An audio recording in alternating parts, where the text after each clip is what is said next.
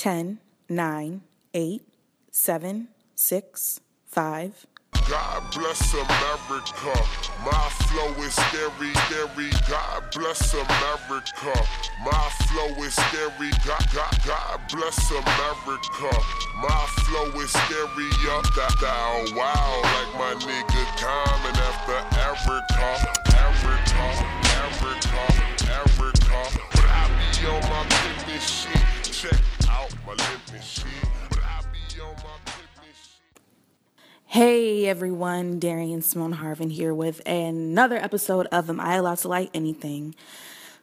Okay, so here's the thing. I am not afraid to admit that I'm blessed to know lots of people who have accomplished a lot of things in life already and are very experienced in the life sector and have lots of Twitter followers and people who I should probably be asking to be on my podcast. And it's not that I'm afraid, but it is more of that I understand that time is of the essence. So until then, you will have to listen to my very intelligent, high-performing, excellent, up-and-coming friends. Soleil Grant is a hip-hop DJ, artist, and creative who specifically works with other artists, music artists, to develop their brand and image, and she lives in Los Angeles. So we have an amazing conversation about hip-hop, about being women, about being 20-something women who love hip-hop right now, Taz's Angels, we also talk about because we love them, and social media. So I hope that you enjoy. Remember that you can subscribe to Am I Allowed to Like Anything on iTunes, and I just really believe that you all will enjoy this episode, and be sure to pass along to others who you think will as well. In all, we were glad to be in New York. Oh my God. It's so funny because, like, I had to explain to someone that New York feeds my soul, and my soul is constantly being, like, rejuvenated and stimulated here, and my energy is being, like, you know that little green emoji where this looks like a circle, three arrows in a triangle? The emoji? Mm-hmm. Oh, like the recycle one? Right. Oh, yeah. My energy here, that's constantly happening to my energy when I'm here. Wow. Versus when I'm in LA, I feel like I'm giving my energy out to anyone and everything. And I get my energy from, like, music or, like, my really close friends. Yeah. Whereas here, I walk down the street and in 10 minutes... You're inspired. Yes. Because of the exposure. Like, that's what... And this is something that you've actually mentioned about LA and why you really grew to love it. In LA, you are more in control of your time and of your space. But I guess the downside of that is that you're not always around people and places and fashion and things, and you're not exposed to that at a moment's notice. But in New York, absolutely. Yeah. Like, I'll be on the train and I'll be like, what is even life right now? Right. I'll be like, I don't even know. Like, where are my headphones? You know what I mean? Mm-hmm. Okay, so this is what I really want to talk about. Mm-hmm. Because I feel like I have seen your progression as a DJ. Thank you. And you have. I really, and even just like your creative progression and that growth and how uncomfortable it can be. Whenever you're in a place where you've decided, like, this is what I want to do. This is not going to be easy. But this is what I'm going to, for X, Y, and Z. They could be very personal reasons. They could be external reasons. But this is what I want to do. And I know it's going to be really hard. And I know that I'm going to be confronted with a lot of people in this industry who are not going to fuck with me or that are going to make me feel uncomfortable. But I'm going to do it anyways. Well, that's a very interesting question because I feel like at this particular day in my personal history, Sunday, August 30th, I have come to, like, a new crossroads as a DJ, but I'll start from the beginning. So, to me, DJing it's more than just wearing headphones and blending music. It's about... Oh, I know. Right. I kind of tried to do it, and I was like, I'm not even good at this. Yeah, I mean, like with anything, you have to be really passionate about it to continue. Right, exactly. And so for me, I just feel like I'm constantly reminded as to why the DJ is such an important pillar of hip-hop It's like DJs bring music to the people. Right. DJs control the music at a party. DJs help music live as long as it does, you know, like whether it's a song like Got to Give It Up by Marvin Gaye or Hotline Bling by Drake. Like, it's up to the DJs to keep that song moving through time, moving through space. Right, moving through the people's ears. Exactly. And I think that's so incredible. And also with, you know, with things like the art world and the ways in which people who are into interdisciplinary things come together to, like, seek out new just stimulation, DJs are in a place where we can really make our own art and people are going to accept it and understand it as, oh, this is coming from a DJ, so obviously it's not going to be like an album, it's not going to be like whatever, an art gallery or a music video. It's going to be something mixed, something like that, you know? And I think that's a very special thing. And so for me, year after year, it's been about, like, honing my craft technically. I'm a hip-hop DJ. That's been a huge, like, way that I steer my ship because I don't really care to be a DJ who can do anything, who can, like, play anything, who can, you know, be at, I don't know, the Hilton and DJing. Playing, like house music. Right. Or even, like, but Macklemore. But tell me, and even like Macklemore. Yeah, I don't even have Macklemore in my Serato. Yeah. So tell me, why is that, though? Well, I don't, everything that I do because of hip-hop. Because of hip-hop. Yeah. Right.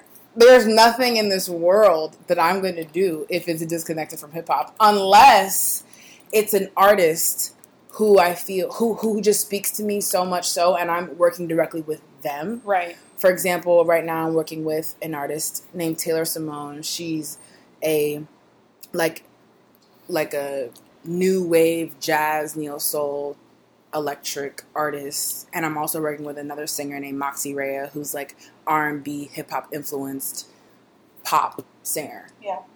And like, they're my friends. They can sing their asses off. That's the only reason I'd ever work with a singer. Right. And I would even also say, though, that I would say two things about your mixes, because yes, you are a hip-hop DJ, but I also feel like you push a certain style of DJ that is very, like, trap. Yeah. Okay. I was, like, literally afraid to say it. But, like, your mixes are very, like, like you love gunplay. Like, I love street rap. I love street rap. Like the type of street rap that existed when we were kids, street rap. Because there's definitely a difference. I mean, I grew up listening to a lot of, like, obvious. Jay-Z, Biggie, just New York rap in general, Dipset, a lot of Gucci Mane, Young Jeezy, Bone Thugs and Harmony. And so I used to always laugh because it's like, I waited my whole life to DJ this music. So a lot of my mixes do sound like they're kind of stuck in a certain time capsule sometimes. But we love that time capsule. Our generation loves that time capsule. We love it. We eat it up. We bask in it very much. If I'm DJing for 4 hours straight, I gotta be DJing shit that I like. It's the only way that you can, like, stay awake and still move when you're DJing that long, you know? And in this time in particular, I feel like it's important to also acknowledge that anybody working in hip-hop in any capacity has a very special opportunity to inspire political revolution.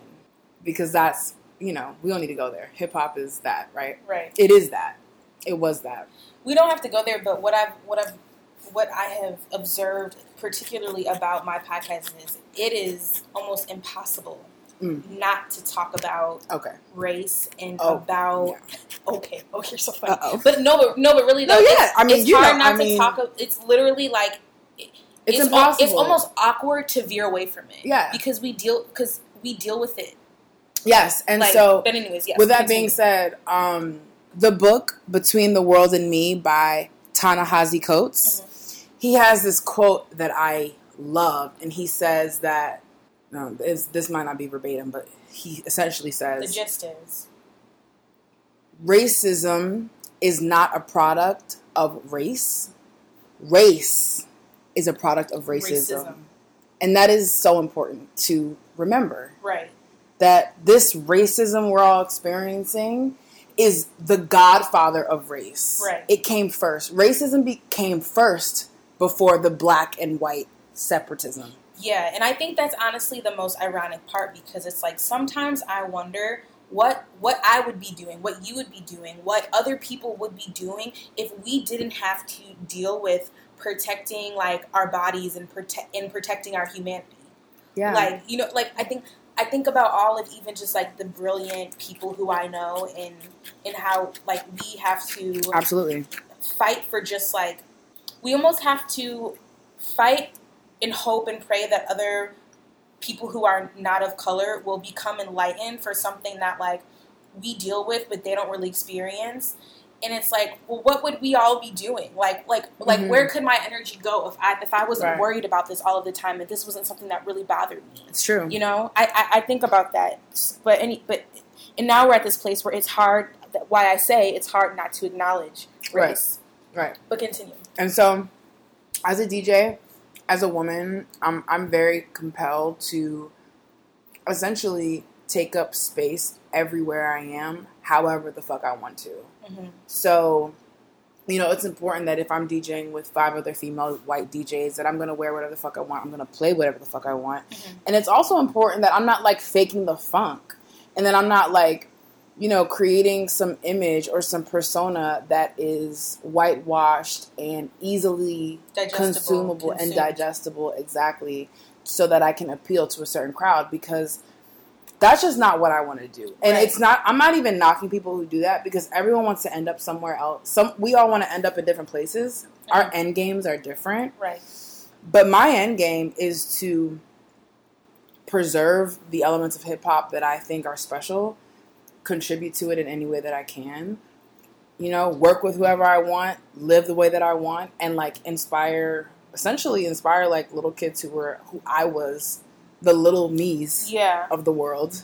And that is an uncomfortable place to be. Yeah. I think that as a creative, and also with your mission, you know, something that you and I talk about a lot is being in spaces where it's like we're not the top dog. Maybe we're the intern. Yeah. Maybe we have made a mistake. How do you get past that mistake? How do you interact with people in environments where like you don't even know if you should be speaking for some weird reason? And it's like I feel like we've both been in situations like that, and it's like how have you gotten to a place where it's like you are in an uncomfortable setting and you've learned how to fight that and still remain true to who you are? Wow. So I'd say a few things. I think the bullet points can be meditation, yeah, patience, and staying close to what makes you who you are. So like for me, meditation in the obvious way, which is, you know, taking care of like your thoughts and preserving the mind that is who you are, and you know, investing in that and like silencing that and being still. But also lately I have to remind myself, like, okay, if I have in one day, if I'm meeting with 5 people and I'm making something and I'm releasing something, 7 times I have to meditate for a little bit. Mm-hmm. Before I walk into every single one of those meetings, I have to meditate and build myself up and like remind myself that all it takes is one moment to make immense progress. Wow. Right. So before I walk into that party, I need to remember why I'm going to this party in the first place. I need to remember why I wanted to meet with this person in the first place. I need to remember why releasing this is so important, so that the energy behind everything I'm doing is as whole as it could possibly be. Right. The other thing is being patient. And for me, I mean that on a very like micro level, because I'm like a really patient person. I've always been ever since I was little. But now I'm learning that like I need to be patient with myself, in the sense that if someone asks me what I think, I'm allowed to be like, I don't know, let me think about that. Right.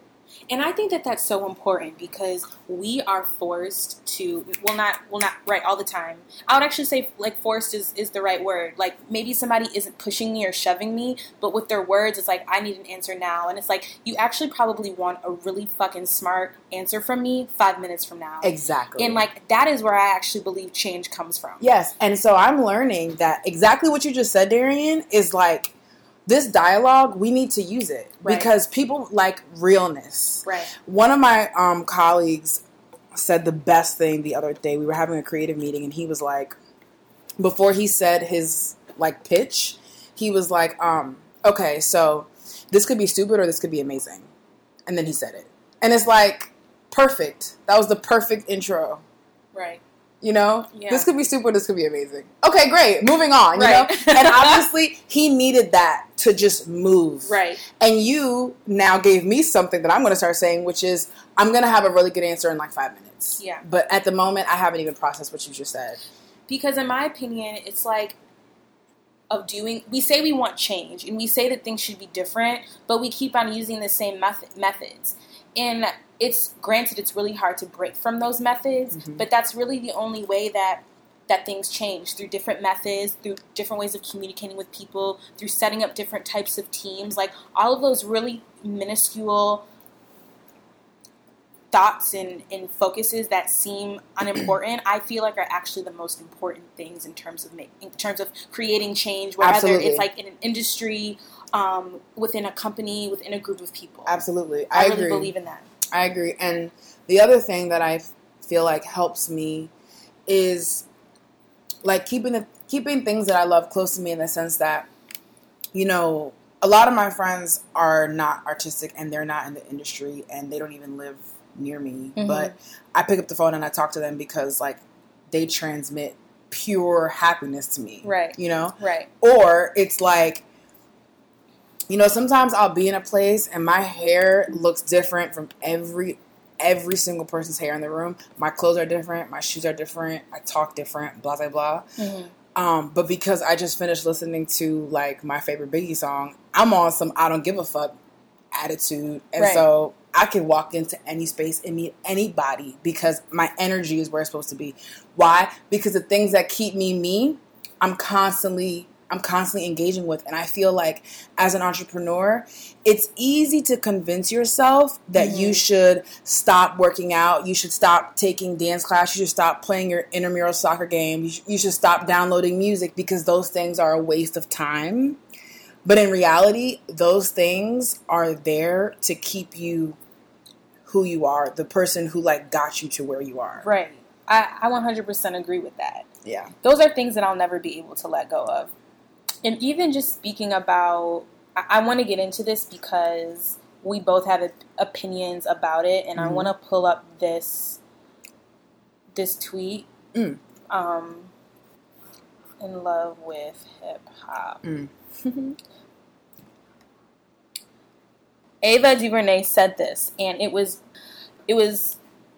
August 18th, which was like a week and a half ago, and she said, and this was truly in reference to NWA. the NWA and Straight Outta Compton, and just like the once again rising awareness of like Dr. Dre's and also other members of the group attitude and actions towards women.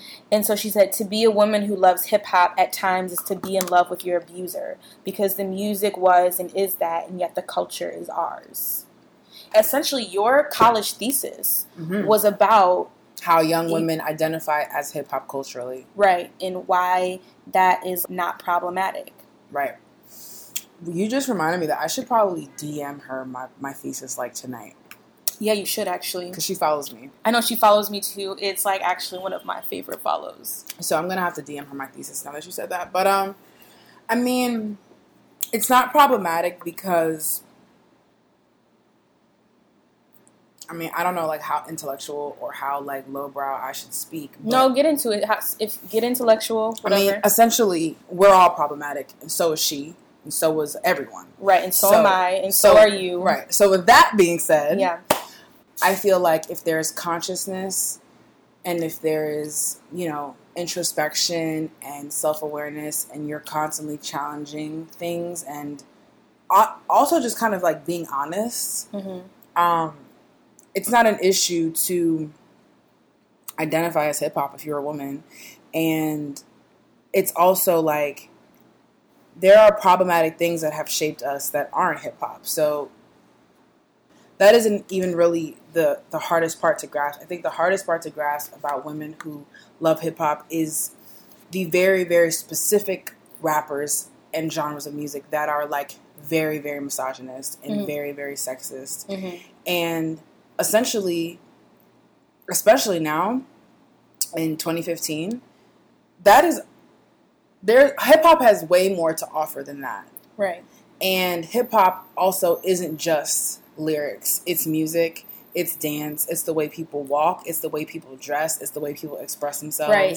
And that is something that has really shaped my relationship with hip hop, is that when we say hip hop, really what I mean is the culture, and rap is an element of hip hop, DJing is an element of hip hop, and graffiti is an element of hip hop. You know what I mean? Right. Like there are all of these different elements to the entire culture. Right. And so honestly, like my thesis was basically about how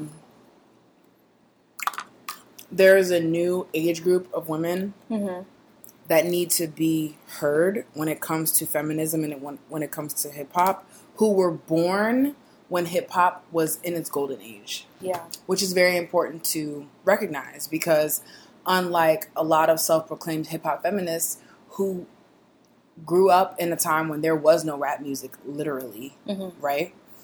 They have a different relationship with it. We were born and Biggie was on his way out. Yeah.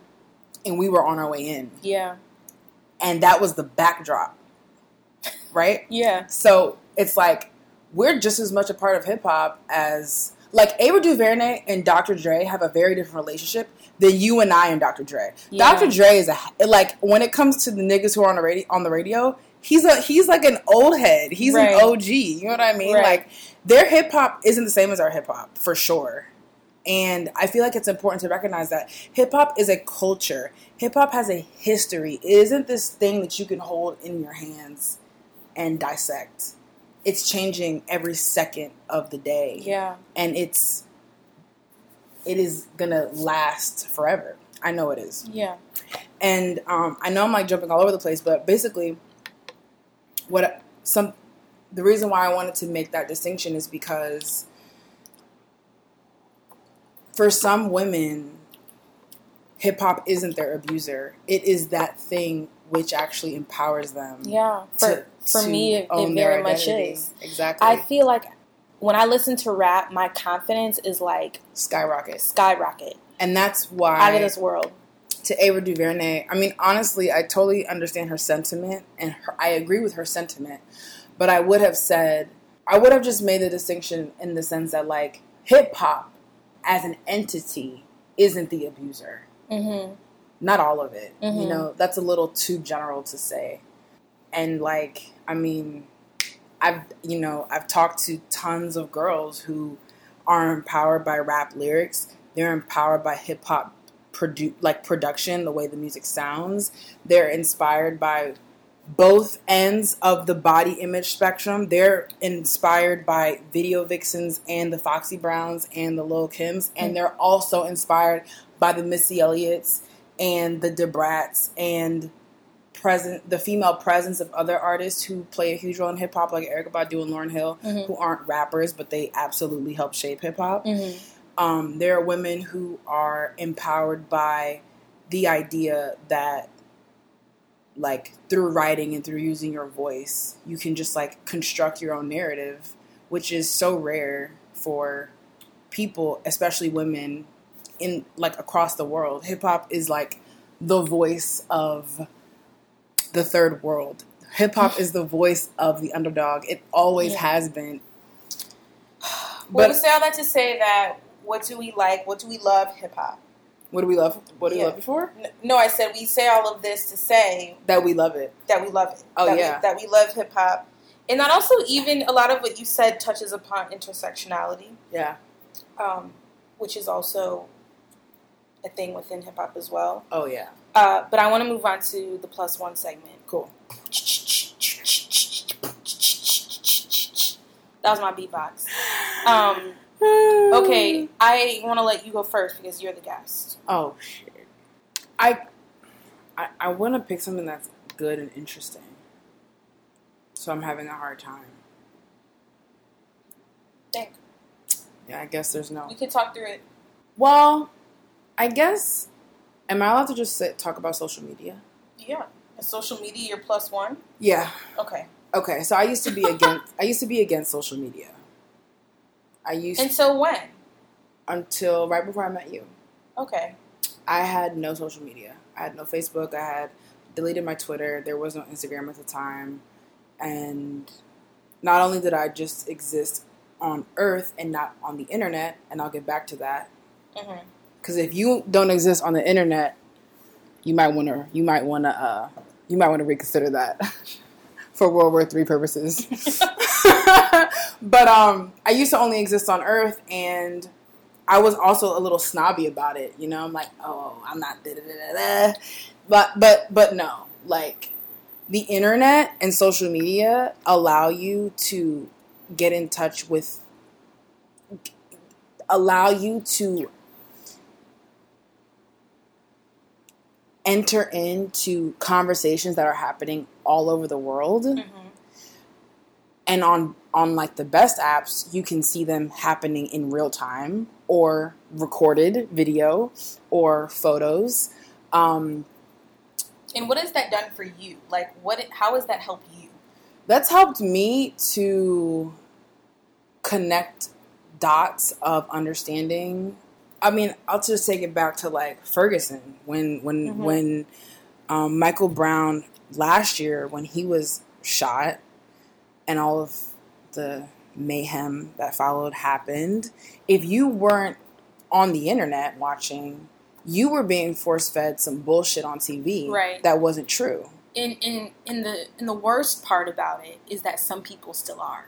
Yeah, my parents. Yes. Well, not yes to agreeing to your parents, but like. But yes, because and that is why I screenshot my parents. Yes. In group chats, like, I just want you to know. Yeah, I need you to know what's actually happening. I need you to know it's actually. I mean, not that I'm trying to like act all fresh on them. Like, that's not the thing. But it's like, but it's just like, I know that this is what you're watching, but this is what you're missing, and I want to make sure that you're not missing this. Yes, and then when you talk about things that we've all been waiting for, you know, through Twitter and through Facebook and through everything, through every medium that is literally being archived, right, by the federal government, we are creating our own narrative that is as honest as it could possibly be. It's coming from like our lips and our thumbs and our mouths. And I mean, obviously some people aren't being honest, but for the people that are, it's like 100 years from now, this shit is going to be golden.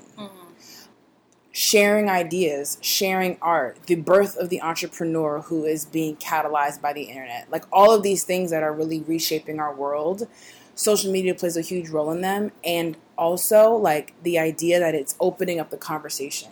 I feel like so many important conversations wouldn't even be had if it weren't for the internet. So many people who are racist as fuck, sexist as fuck, just downright disrespectful, are being held accountable because the internet is holding them accountable. The people are holding them accountable. If they just said it, you know, on ET, whatever, Entertainment Tonight, and then that episode is over and it's never coming back, that person would never be held accountable for whatever they said. And they should be. And they absolutely should be. And granted, there's a lot of crazy, just straight foolery happening on the internet, and that is in the sense where it's like, you know, you got to take it with a grain of salt, and you got to take the bad with the good, and everyone's going to, you know, there's always going to be a sour apple in a situation. It's like that in music. It's like that in the magazine world. It's like that on the news. It's like that even in, like, you know, people who are going green and shit. There's always people who are like going green. There's always like a group of people who are kind of making it bad for everyone. But I just feel like social media is amazing, and just technology, just like the idea of like technology and like the clouds and this and that. I mean, even just being here in New York and like just little things, like I can log into my account from somebody else's device and like transfer money from this bank account to another bank account, Right. and then get an Uber home, and I don't even have a phone or any money on me. Like, it's just certain things that, I mean, you can really, really, really, really like do some serious shit. And like, I think about it because I have a little sister, and I think about how my sister, the only limitations my sister has at her age are the same limitations that I have at 23. Wow. I could use a little bit more money, and I could use a little bit more time. But my resources, as far as the knowledge that I can tap into, are the same. And they're the same for any 5-year-old who wants to get on the internet and educate themselves as well. And like, it's going to change once the right group of people can like harness it and like really systematize it. It could really just change. I mean, it's going to change everything. It's going to change education. It's going to change everything. Like apps and the internet, and just like making things easier, making things quicker, and making things more seamless. And it's like ending traditions, like very special traditions that we all, you know, love, like touching a newspaper, going to the mailbox, whatever. But it's also like shortening the learning curve, and that's buying us more time, and that's amazing. I don't have anything else to say. I just want to do my +1. Go. This has been a long time in the making. I'm long-winded, y'all. I know, My bad. but you're so articulate. The streets need you. Streets need me. Streets need me, babe. My +1 is Taz's Angels. Oh, my girls. My girls. I was just watching them. 1,500 seconds. 1,500 seconds, and I'm gonna watch those. I'm gonna watch those seconds. I'd rather watch it than watch some TV. Right. Oh. Plug, can we get a reality? Can we get a Taz's Angels? I hear that that's happening. I heard that they're, well, actually, I don't know if that's true, but I heard that they are, or I'm sure people have spoken to them about it. I'm sure that there are production companies that have spoken to them about it. But it's going to be lit. I feel like my love for Taz's Angels, I am not that girl at all. Like, I'm just not. Like, so many people would categorize them as, like, Instagram models or Instagram hoes or whatever, and it's like, anybody who knows me knows that is, like, so polar opposite of who I am, but I love them. I think I love them not just because I'm not that, but just because, like... They're carefree. They're carefree, and, like, I appreciate all different types of women. Yes. And I might not know everything beyond the parties that they promote, what else goes on in their home, anything else beyond their Snapchat, even though they do put a lot of conversations on their Snapchat. And as of recently, they've been putting like their conflicts. It's been very, very real world MTV. Yeah. But I just really, really appreciate like what they're trying to do, or what it at least seems like they're doing. And I love that at least it doesn't, their actions don't reflect that they really care what other people think about them. Yeah. And they're just gorgeous. Kiki's my favorite. I don't know if I know which one. She's like kind of the tomboy. She wears the hats and the Jordans. Oh, yeah. She doesn't really go on that often, but... I like White Ashley. Who's the other Ashley? I don't know. I just call her White Ashley. And I like AB. I like AB. I like all of them. I like honestly. Taz's Angels because I want them to come on my podcast. I'm going to Art Basel. We are going. We are gonna have a podcast with Taz's Angels. Right, like, and it's gonna happen. They're gonna come on the podcast. All right, cool. And they're also gonna listen to this episode. I'm gonna like. We gotta drop it. Yeah, like I'm a Snapchat it to him. Yeah. I'm a Snapchat it to him. I love Taz's Angels also because there's something just so empowering about their personalities, like what you said, in the sense of like they just seem so free. And BBLU is an important element. What is that? Bad bitches link up. Yes. Because I know that they have their conflict. I know that they do not all like each other equally. Right. But it's like, yes to this common idea that good-looking women can be friends.